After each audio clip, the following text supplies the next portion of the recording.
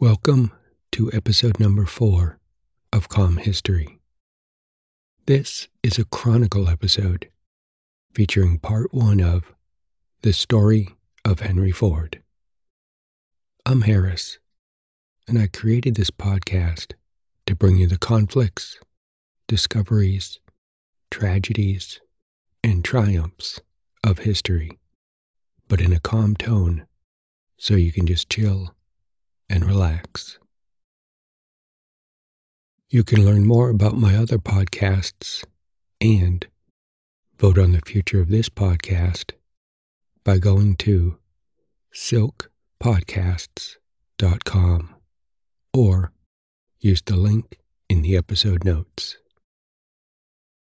All right, this is part 1 of a series of episodes about Henry Ford, the founder of the Ford Motor Company. He is best known for creating the first automobile that middle-class Americans could afford. He did this by having a deep understanding of machines and a firm commitment to cost and time efficiency. In these series of episodes about Henry Ford, you'll learn how his parents, childhood interests, early jobs, and focused mindset led to his place in history. Here is an overview of this first episode. It begins with Henry Ford's birth and then continues with his childhood. Young Henry develops several curious hobbies and interests which will be useful to him later in young adulthood. Around the age of 16, he decided to skip school one day to go find a job in the city. He even found a place to sleep at night and a second job in the evening. No, he didn't tell his parents about his plan, so they had to go find their missing son. You may find the reaction of his parents to this rebellious spirit quite interesting.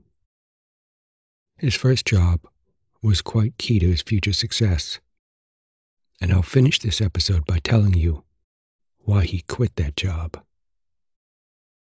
Okay, time to begin today's historical tale. I hope it distracts and relaxes your overactive brain squirrels.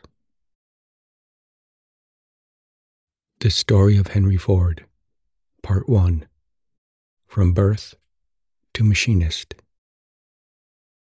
Henry Ford was born in 1863 on a hot, sultry day in July. The oppressive air was pressing down firmly on the stifled country fields. "This weather won't hold long," William Ford said that morning. "We'd better get the hay under cover before night." William Ford was a good farmer, thrifty, and weather-wise. Every field of his 300-acre farm was well cared for, yielding richly every year. William Ford was soon to be a father to a newborn named Henry. But at this moment, he was not about to let 10 acres of quality hay get caught in a summer shower and spoil. With his workers, they put the big hay rack on the wagon and drove out to the meadow. William Ford worked with the others, doing a good day's task with the best of them, and proud of it. He was the owner, and they were the hired men. But on a Michigan farm, the measure of a man is the part he takes in man's work. Suddenly, they heard a clang from the great bell, hung high on a post in the home dooryard. The bell was only used for calling in the men at dinner time, or for an emergency alarm. Every man stopped. It was only 10 o'clock in the morning. Then they saw a fluttering apron at the barnyard gate, and William Ford dropped his fork. "I'll go. Y'all just get that hay in," he called back, already running in long strides. The men stared a minute longer and then turned back to work. A few minutes later, they stopped again to watch him riding out of the home yard and down the road, urging a little gray mare to run. Going to get Doc Hall and bring him back to the house, the men surmised. They got in a few more loads of hay before the rain came. The doctor soon arrived on a horse. One of the men unhitched his horse and led it into a stall. Mealtime came and then passed. About 2:00 in the afternoon, the rain changed to a light drizzle and the clouds broke. William Ford came out of the house a little later and crossed the wet yard to his men. He was grinning a little. It was a boy, he proudly told them. "What are you going to call him?" one of the men asked. "My wife chose Henry," he said, with a tone of approval. "Well, he'll have his share of one of the finest farms in Michigan one of these days," they said. Henry was the second son of William and Mary Ford, and he was later joined by his sister and a second brother. William and Mary Ford tended to the 4 children and ran the farm together successfully. In addition, Henry's mother found time to be neighborly, visit her friends, even care for one of them who fell ill. Mary was known to help anyone in the little community who needed it. Henry Ford grew up in this caring, loving, busy, and well-managed environment. He was energetic and interested in everything. He was curious about all aspects of the farm, but the farm's blacksmith shop interested him the most. Henry often wandered there to watch the sharpening of tools and all the metal creations and maintenance. In time, Henry was given a small forge hammer of his own to pound and shape red-hot metal into different forms. A particular and memorable event of Henry Ford's childhood occurred a few years later in his boyhood. A neighbor, about the same age as Henry, showed him a broken watch. Henry was immediately overwhelmed by the desire to take it apart and look inside. The boys took the broken watch to the neighbor's farm shop. Having no screwdriver small enough, Henry made one by filing a shingle nail. Then he set to work and took out every screw in the mechanism. The works came out of the case, the cogs fell apart, the springs unwound.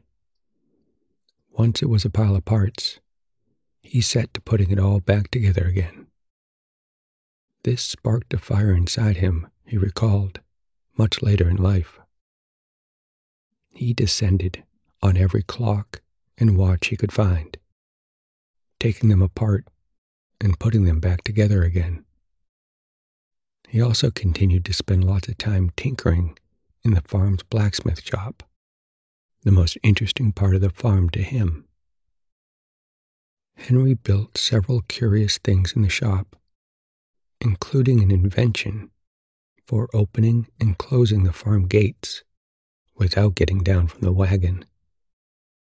As he progressed through adolescence, his tinkering also expanded into building forges. This includes the construction of a working forge he built in his schoolyard with the help of his friends. Once completed, they used a blowpipe and the extreme heat of the forge to melt every bottle and bit of broken glass they could find. They then recast them into strange and silly shapes, simply for their amusement. Around the age of 14, Henry Ford became interested in something new, something that finally was going to set him on his future path. Henry became fascinated with locomotives. He often witnessed the big, black, steam-powered engines roaring across the Michigan farmlands under their ominous plumes of smoke. He admired the sooty engineers who drove them and the big, bold engines. He entered the farm shop one day with a new mission: to build a steam engine. He made his own patterns, his own castings, did his own machine work. His material was bits of old iron, pieces of wagon tires, anything and everything from the scrap pile in the shop. When the engine was finished, Henry mounted it on an improvised chassis which he'd cut down from an old farm wagon. Henry attached the engine by a direct drive to a wheel on one side, similar to a locomotive connecting rod.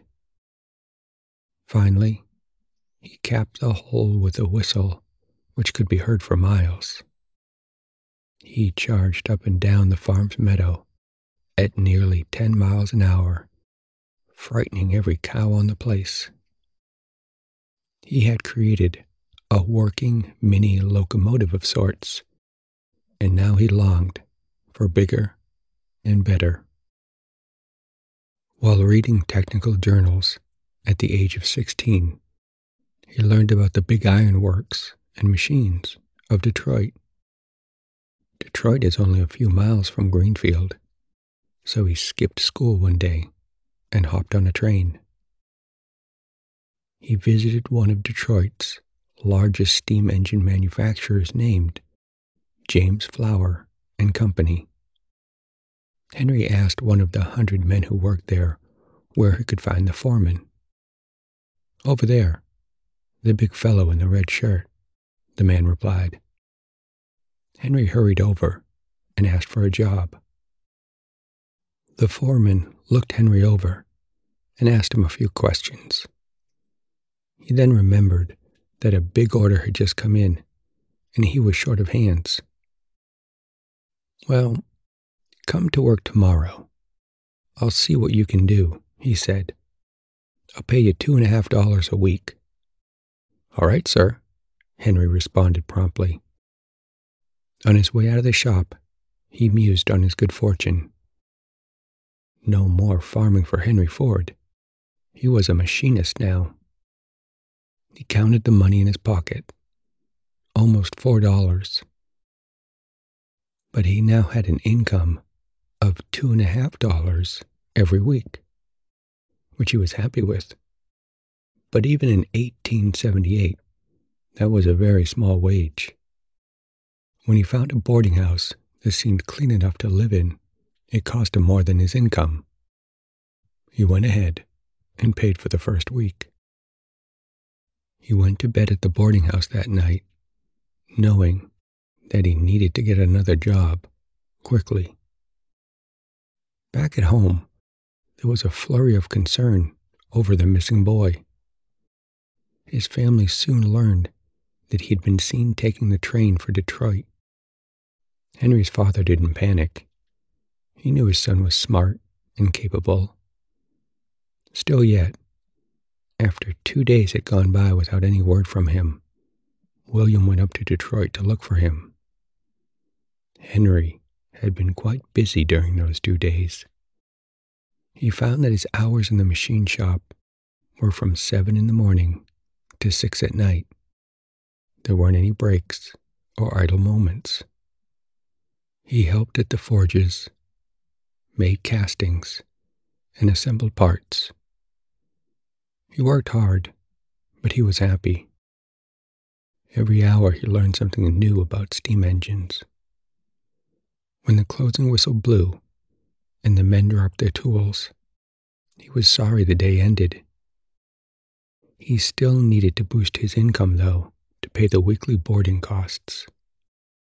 He looked for a night job repairing clocks, but no luck over those first 2 nights. On his 3rd day in Detroit, his father found him. William knew to begin his search for his son in Detroit's machine shops. William spoke to the foreman and took Henry outside. There was an argument. William Ford declared sternly that the place for Henry was in school. Henry hotly declared that he'd never go back to school, not if he was even licked for it. "I don't need school. I want to learn to make steam engines," Henry said. In the end, William Ford saw the futility of argument. "Well, you know where your home is any time you want to come back to it," he said finally, and went back to the farm. Even for 1878, William Henry was much more reasonable than the typical father. Henry was now definitely on his own resources. Within a couple days, he finally found a jeweler who was willing to pay him $2 a week to work 4 hours each night. The arrangement left Henry with $1 a week for spending money. For several months, Henry worked 2 jobs each day, from 7 in the morning to 11 at night. He found a use for his extra weekly dollar. He bought technical journals and magazines about mechanics. He read these in his room after returning from the jeweler's at night. Asked later about recreation during this time of his life, he replied, "Recreation? No, I had no recreation. I didn't want it. What's the value of recreation anyway? It's just a waste of time. I got my fun out of my work." After 9 months, he had mastered all the intricate details of building steam engines. His pay was boosted to $3 a week. But he also began to see imperfections in its system and to be annoyed by them. "See here," he said one day to the man who worked beside him. "Nothing's ever made twice alike in this place. We waste a lot of time and material assembling these engines." He saw inefficiency everywhere he looked. Men were shifted from job to job to suit the whim of the foreman or the needs of a rush order. Men would be pulled off a task to go look for some tool. Parts were cast, recast, filed down to fit other parts. A piece of work would be abandoned half-finished to make up time on another order. It was helter-skelter, from which the finished machine somehow emerged at a fearful cost in wasted time and labor. He knew there was something wrong with the way the whole process was managed. 2 weeks after his 50-cent weekly raise, he left the James Flower Company. Not to begin his own business.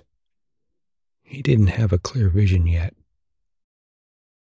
But at his next job, something would happen that would give him an epiphany, his eureka moment, that would change the future of manufacturing.